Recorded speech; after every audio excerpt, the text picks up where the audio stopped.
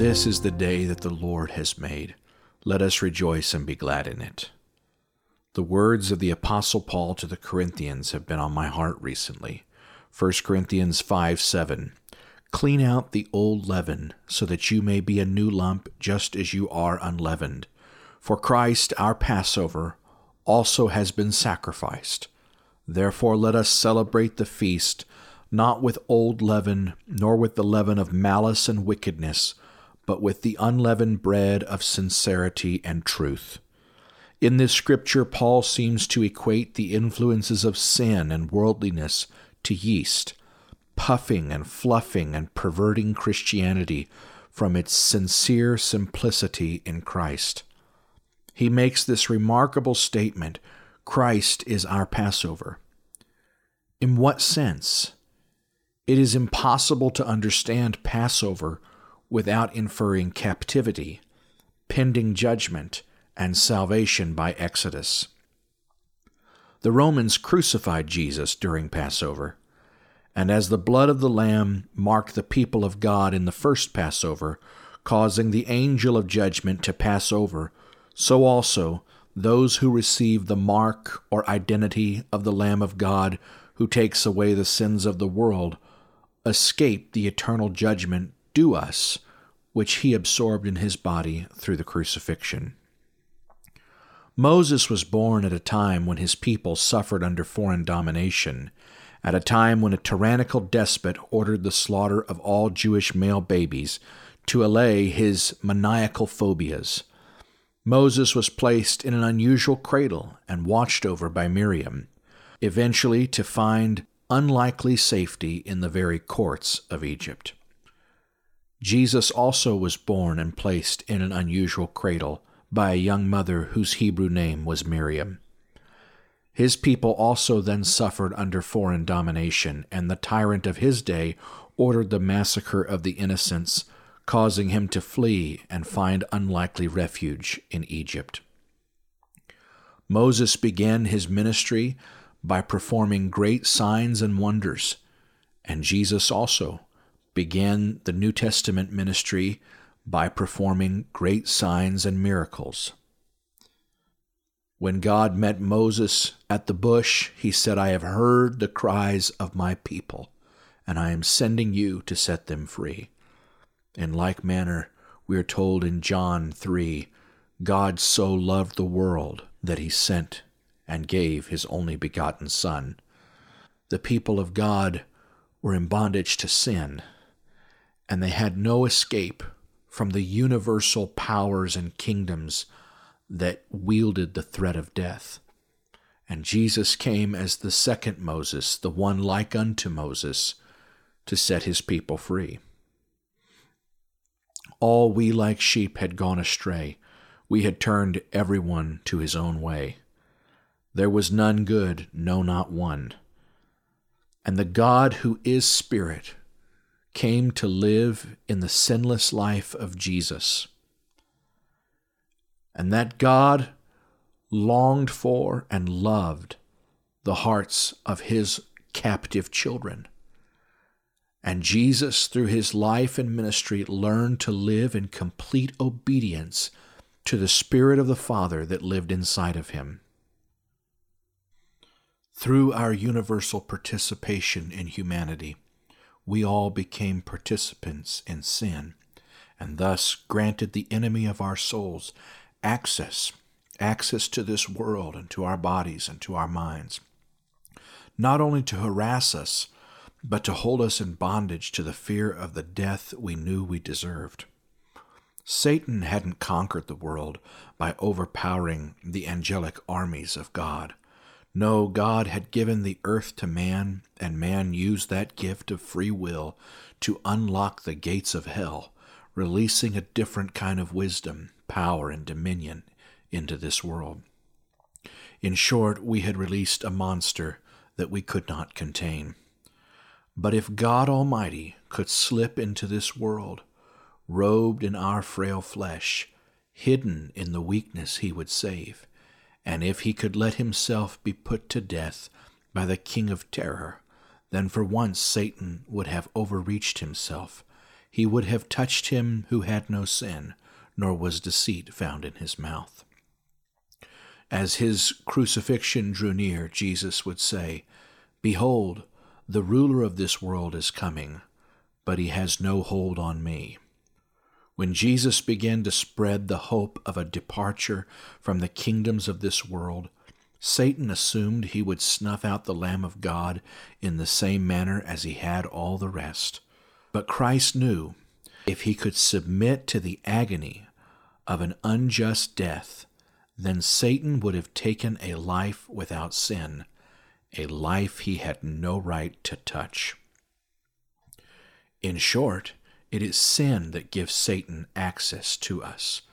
And so because Jesus was without sin, he could say, "The ruler of this world is coming, but he has nothing in me." Satan would have broken his legitimate claim wherever the blood of Christ fell. He would have undermined himself in this world under his dominion. As the hour of ultimate sacrifice drew near, clamoring with the jeers of injustice, everything in the humanity of Christ must have cried out, "This is wrong, unfair, unjust." We're told that he fell on his face, sweating great drops of blood and praying to the one who was able to save his soul. "Abba, Father, if it is possible, let this cup pass from me. Nevertheless, not my will, but yours be done." He could have called 12 legions of angels and easily defeated the band of agitators seeking his death. But God was not trying to win another skirmish with the forces of evil. He wanted to disarm principalities and powers and make a public spectacle of their great king of terror. He was reaching for total triumph over the worst Satan had to offer. Yes, over the millennia and since, those loved by God had piled up transgression upon transgression. The word of truth sent into the world to maintain balance, harmony, and life had been transgressed, and its consequences of judgment were unavoidable. The penalty of our sins was flying through time and space like an arrow released millennia before with the first sins of Adam, gaining lethal momentum with every added transgression. And Satan reveled in how through sin and disobedience he had induced us to turn God's word of life into a dreaded instrument of death in our minds. But God so loved. And love said, if someone without sin can absorb in their body that arrow of judgment, then nothing could hold them in the grip of fear any longer. Nothing would hold them back from the bosom of God any longer. Jesus was fully man and fully God. The human aspect of Christ's nature was the Son of God, but living inside that man was the God who is Spirit, God the Father. The Son of God became obedient to the God within him as he sought the Father's will and not his own. And who was he obeying? The dictates of some distant God? No. Paul says, God was in Christ, reconciling the world to himself. Jesus obeyed the Spirit that lived in him, which he had learned to follow for 33 years. In the days of the first Exodus, on the night before deliverance, the battle lines at last seemed drawn between the forces of good and evil. Moses and the congregation faced Pharaoh and his army on the banks of the Red Sea. It seemed Moses had led the people only to inevitable defeat, but by next morning those waters, impossible and impassable, had parted, exposing a pathway of salvation. As the angel of judgment had passed over the godly and withheld from them all harm, now the people passed over through an opening of dangerous trust toward the shores of a better country.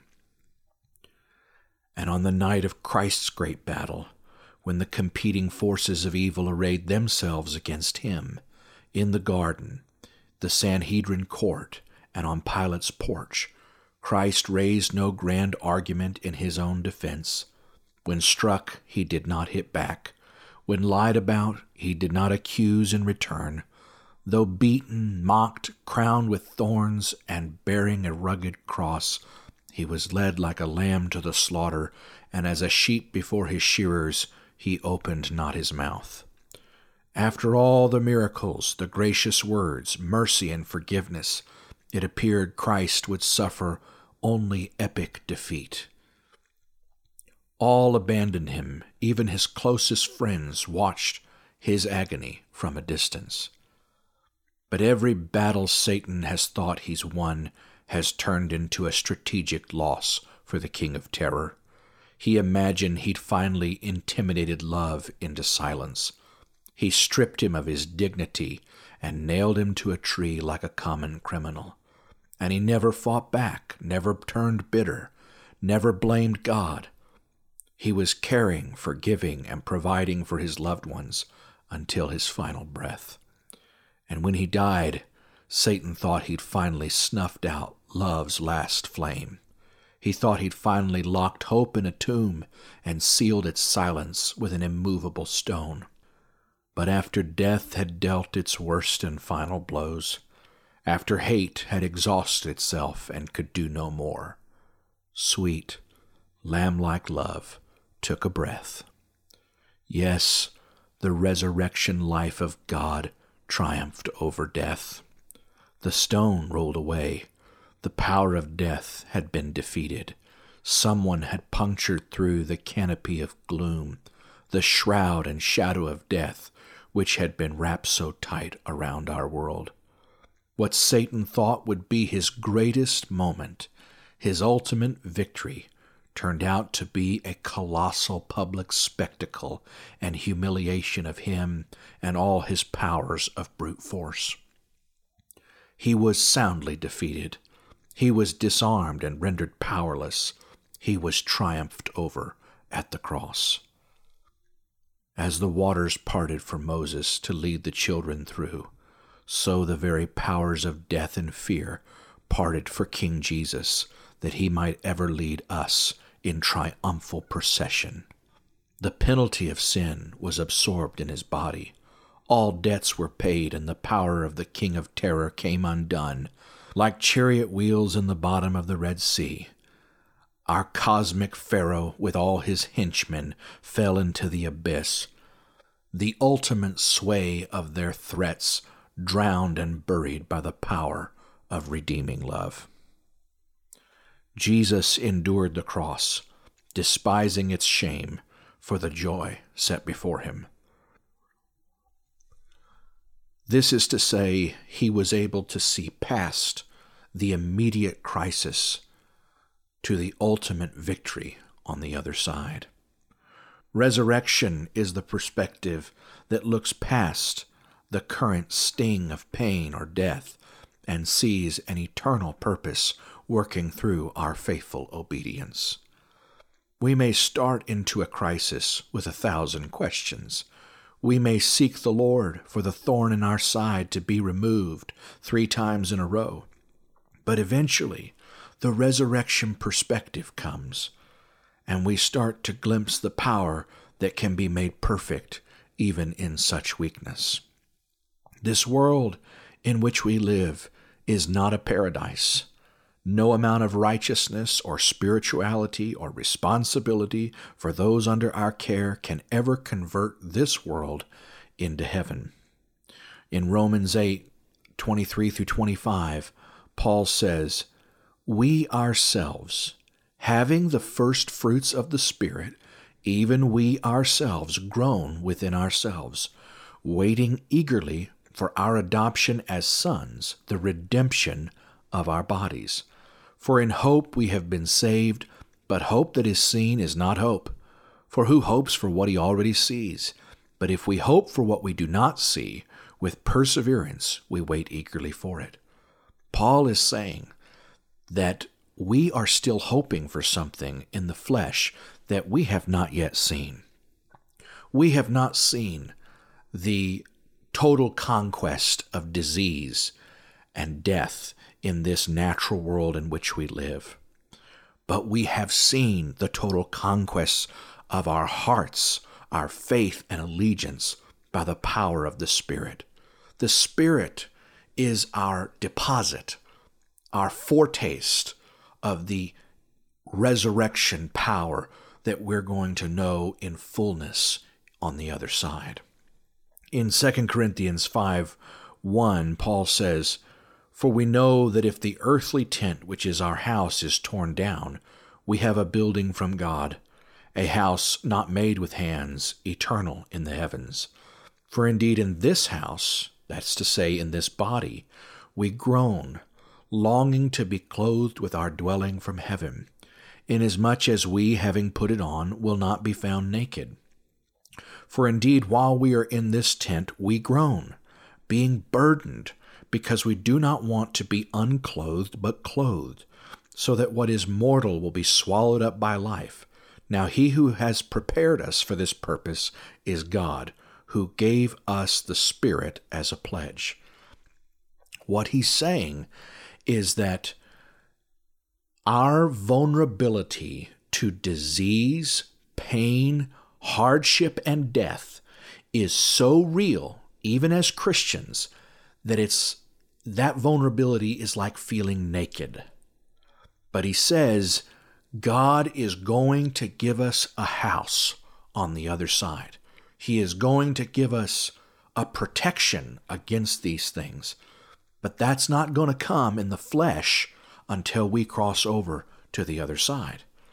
But he tells us that God has prepared us.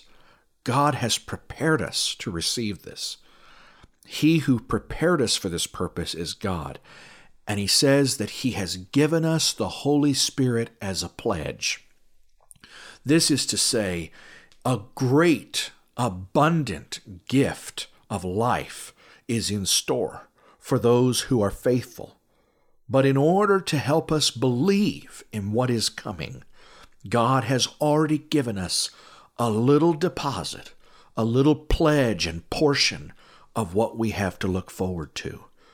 Without the Holy Spirit, we don't really glimpse the life, the energizing, the power that is going to be ours in heaven. But through the Holy Spirit, we soak into our souls the very life that raised Christ from the dead. And we say, if this can animate my faith, if this can throb in my spiritual heart, then I believe one day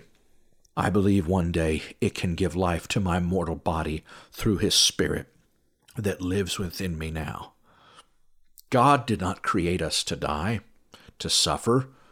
He created us to live forever.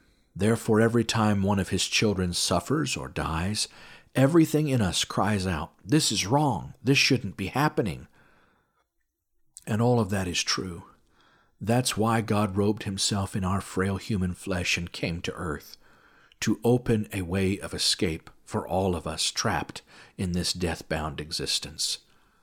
He broke into our world, into our veritable prison, and he unlocked the door from the inside, and he opened a way for us to escape through him up into that place where there is no sorrow or sighing, no pain or death. Jesus came that we might have life and have it to the full, but the fullness of that life cannot be fully realized or attained here in this world.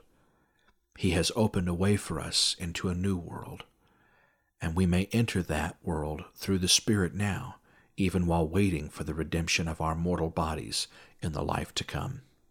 Now we can dwell in heavenly places through his presence. Now we can allow ourselves to be energized, comforted, and enlightened by the same Spirit that raised Christ from the grave. God is never the messenger of death. He is the giver of love and life. The devil is the one who comes only to kill, steal, and destroy. But Jesus changed our attitude toward death. We saw someone led by the king of terror, unjustly, right into the very prison of death itself. And we saw him break it open from the inside and say, you don't have to be intimidated by this any longer, because there's life on the other side. There's resurrection. From the days of Job to Jesus and to this present hour, it is the devil's business to afflict the people of God with pains of suffering and the agonies of loss.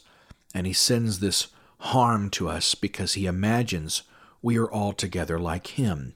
He believes that self-preservation is the most powerful dynamic in the world.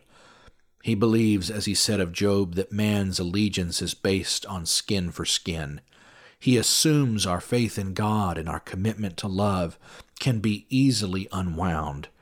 He wagers that we will be reduced and become just like him if the hedge is torn down and pain pours in, if the gifts are taken back or sickness lays us flat, if our loved ones are taken or our hearts are breaking.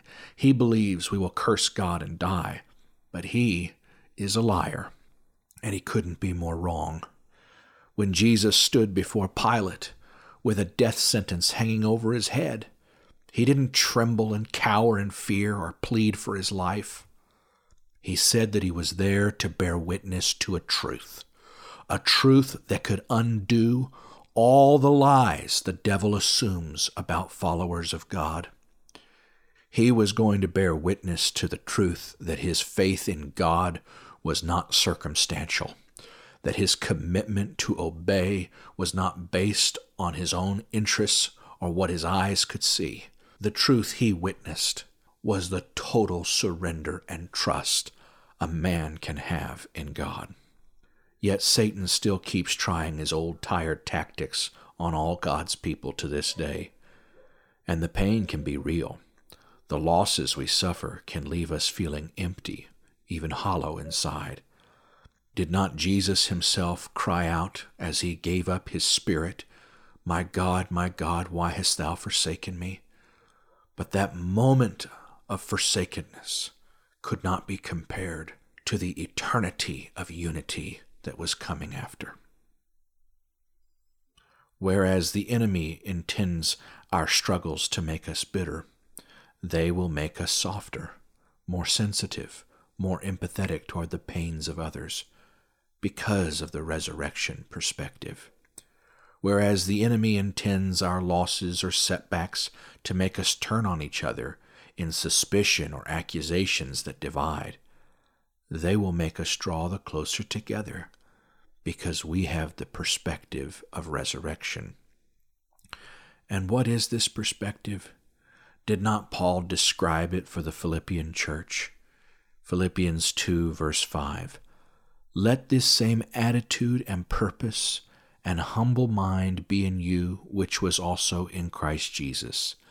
Let him be your example in humility, who, although being essentially one with God and in the form of God, possessing the fullness of the attributes which make God God, he did not think this equality with God was a thing to be eagerly grasped or retained, but stripped himself of all privileges and rightful dignity to assume the guise of a servant, a slave, in that he became like men, and after he had appeared in human form, he abased and humbled himself still further, and carried his obedience to the extreme of death, even the death of the cross. Therefore, because he stooped so low, God has highly exalted him, and has freely bestowed on him the name that is above every name, that at the name of Jesus every knee should bow, in heaven and on earth and under the earth, and every tongue confess and acknowledge that Jesus Christ is Lord, to the glory of God the Father. Therefore, my dear ones, as you have always obeyed, so now, not only in my presence, but much more in my absence, work out, cultivate, carry out to the goal and fully complete your own salvation with reverence and awe and trembling, self-distrust, with serious caution, tenderness of conscience, watchfulness against temptation, shrinking from whatever might offend God and discredit the name of Christ. Not in your own strength, for it is God who is all the while effectively at work in you, energizing and creating in you the power and desire both to will and to work for His good pleasure and satisfaction and delight. Do all things without grumbling and fault-finding and complaining against God and questioning and doubting among yourselves, that you may show yourselves to be blameless and guileless, innocent and uncontaminated, children of God without blemish, faultless in the midst of a crooked and wicked generation, spiritually perverted and perverse, among whom you are seen as lights, stars or beacons shining out clearly in the dark world, holding out to it and offering to all men the word of life, so that in the day of Christ I may have something of which to exultantly rejoice and glory in, that I did not run my race in vain or spend my labor to no purpose. I have noticed on countless occasions how when a brother or sister goes through trial or suffers loss, those who show up first to give a hug, to pray, to reassure and love, are always those who themselves have suffered the most. And what does this prove? It proves that in their trials they have adopted not self-pity, but the resurrection perspective. And that perspective is proven through the fires of testing, and even through the valley of the shadow of death. We comfort with the comfort wherewith we have been comforted. We all are living testimonies to the defeat of Satan and his power. For all the things we've suffered, for all the losses we've endured, and for all the things we may encounter in the future, we will be made stronger and better Christians. We are learning to be more like Jesus, to despise the shame, to scorn the pain, and keep our eyes fixed on the resurrection perspective. Because of what we've already gone through, each one of us, we find it easier to empathize, to care, to love. We find it easier to endure hardship and stay focused on the eternal outcome God has promised in Christ. Today of all days, we are reminded that death is not the victor. Life is the victor. Love is the victor. Jesus is the victor, King of kings and Lord of lords, Alpha and Omega, beginning and end, first and last. Every battle we face has at some time been faced by Christ or one of our brothers and sisters around us. In John 16:33, Jesus spoke these words, "I have told you these things so that in me you may have perfect peace and confidence. In the world you will have tribulation and trials and distress and frustration, but be of good cheer. Take courage, be undaunted. I have overcome the world. I have deprived it of power to harm you, and I have conquered it for you. Now it remains for us to enter that spirit that filled Jesus. Now it remains for us to enter that sacrifice in small measure that he undertook, so that his conquering can become our conquering, so that we can be made more than conquerors through him who loves us. God has a way of hijacking defeat and turning it into victory. He has a way of changing the story, even after it seems the promise has lain dead in a tomb for 3 days.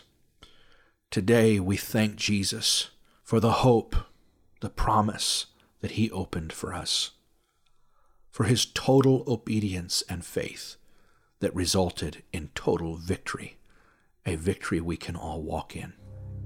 I thank him for the deposit he's put inside my heart, and I hold on to the viewpoint that can help me keep earth's daily trials in perspective of heaven's ultimate victory through resurrection. God bless you all, Have a happy Easter. It was high noon in the valley of the shadow, when the deep of that valley was bright, and the mouth of the tomb shouted glory, He is alive. So long, you wages of sin, go on, don't you come back again. I've been raised and redeemed, you've lost all your sting to the victor of the battle. At high noon in the valley of the shadow. Now the demons, they danced in the darkness as that last ragged breath left his lungs. And they reveled and howled at the war that they thought they had won.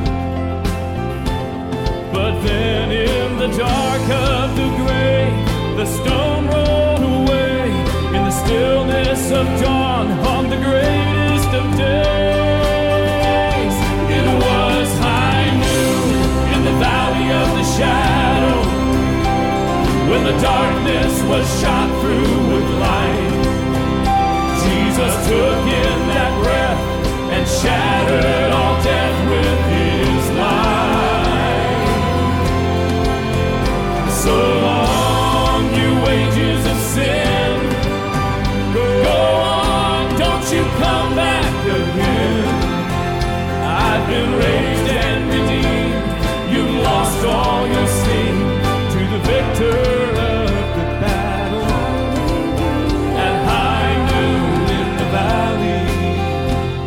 the valley of the shadow.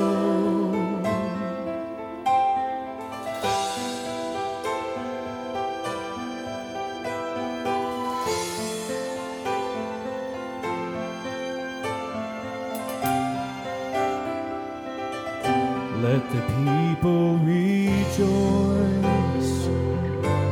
let the heavens resound, and let the name of Jesus, who sought us and freed us, forever ring out. All praise to the fighter of the night, who rides on the light, whose power is the love of the God of the sky. High noon in the valley of the shadow, when the darkness was shot through with light, and the mouth of the tomb shouted glory, He is alive. So long, you wages of sin, I said, go on, don't you come back again. I've been raised and redeemed, all praise to the King, to the victor of the battle. At high noon in the valley of the shadow.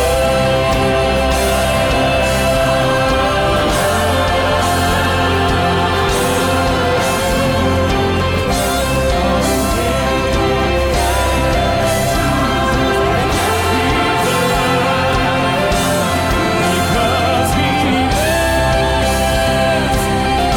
I can boast to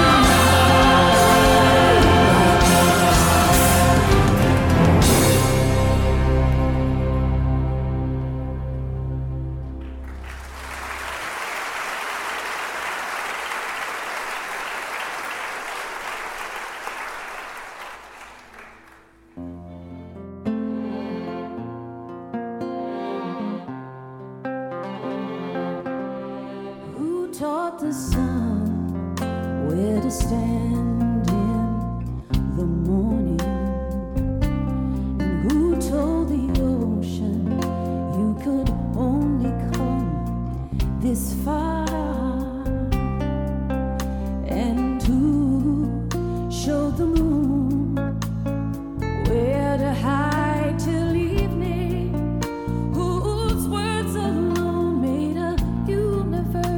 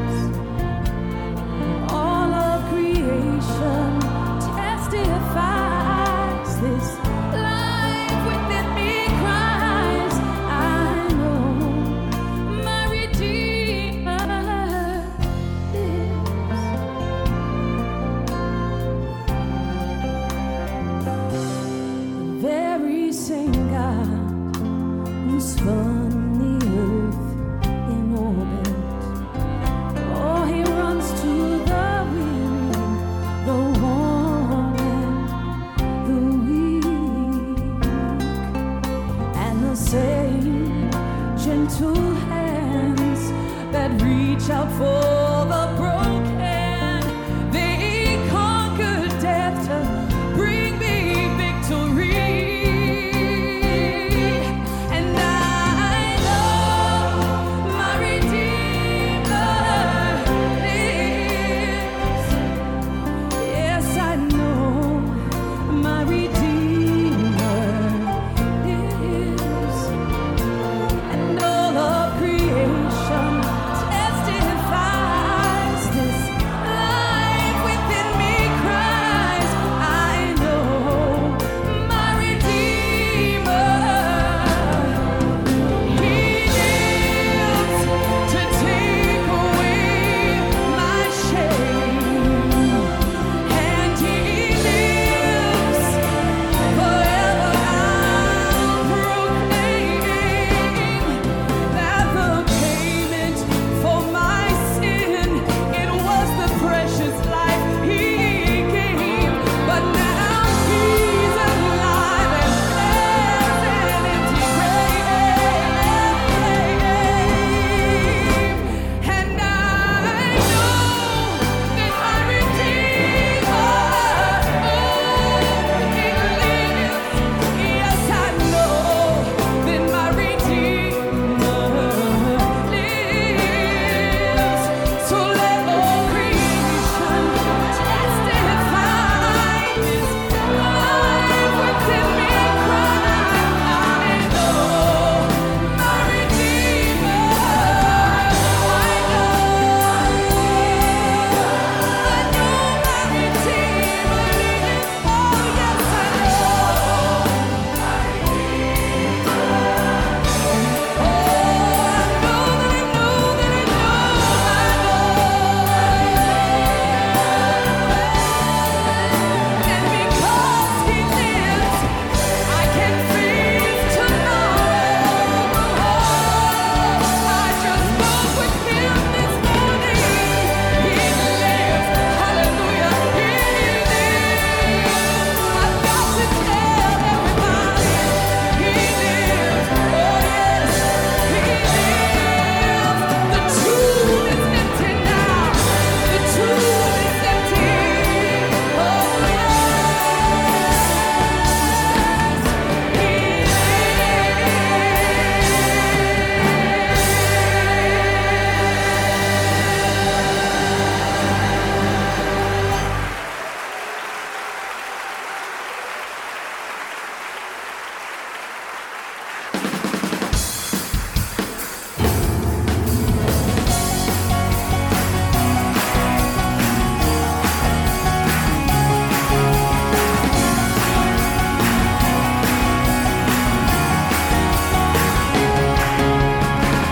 Greatest day in history.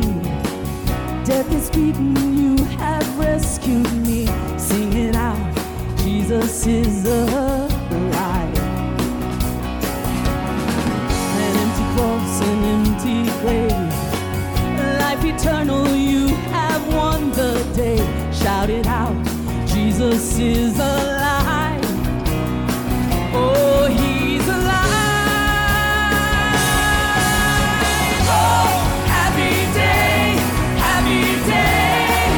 You wash my sin away. Oh, happy day, happy day. I'll never be the same.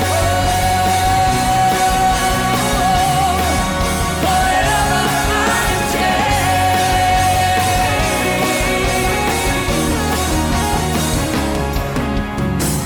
Rays of hope streaming down. What was lost finally is found. I'm alive because He lives. He taught me how to watch and pray, and how to live rejoicing every day. Celebrate, Jesus is alive.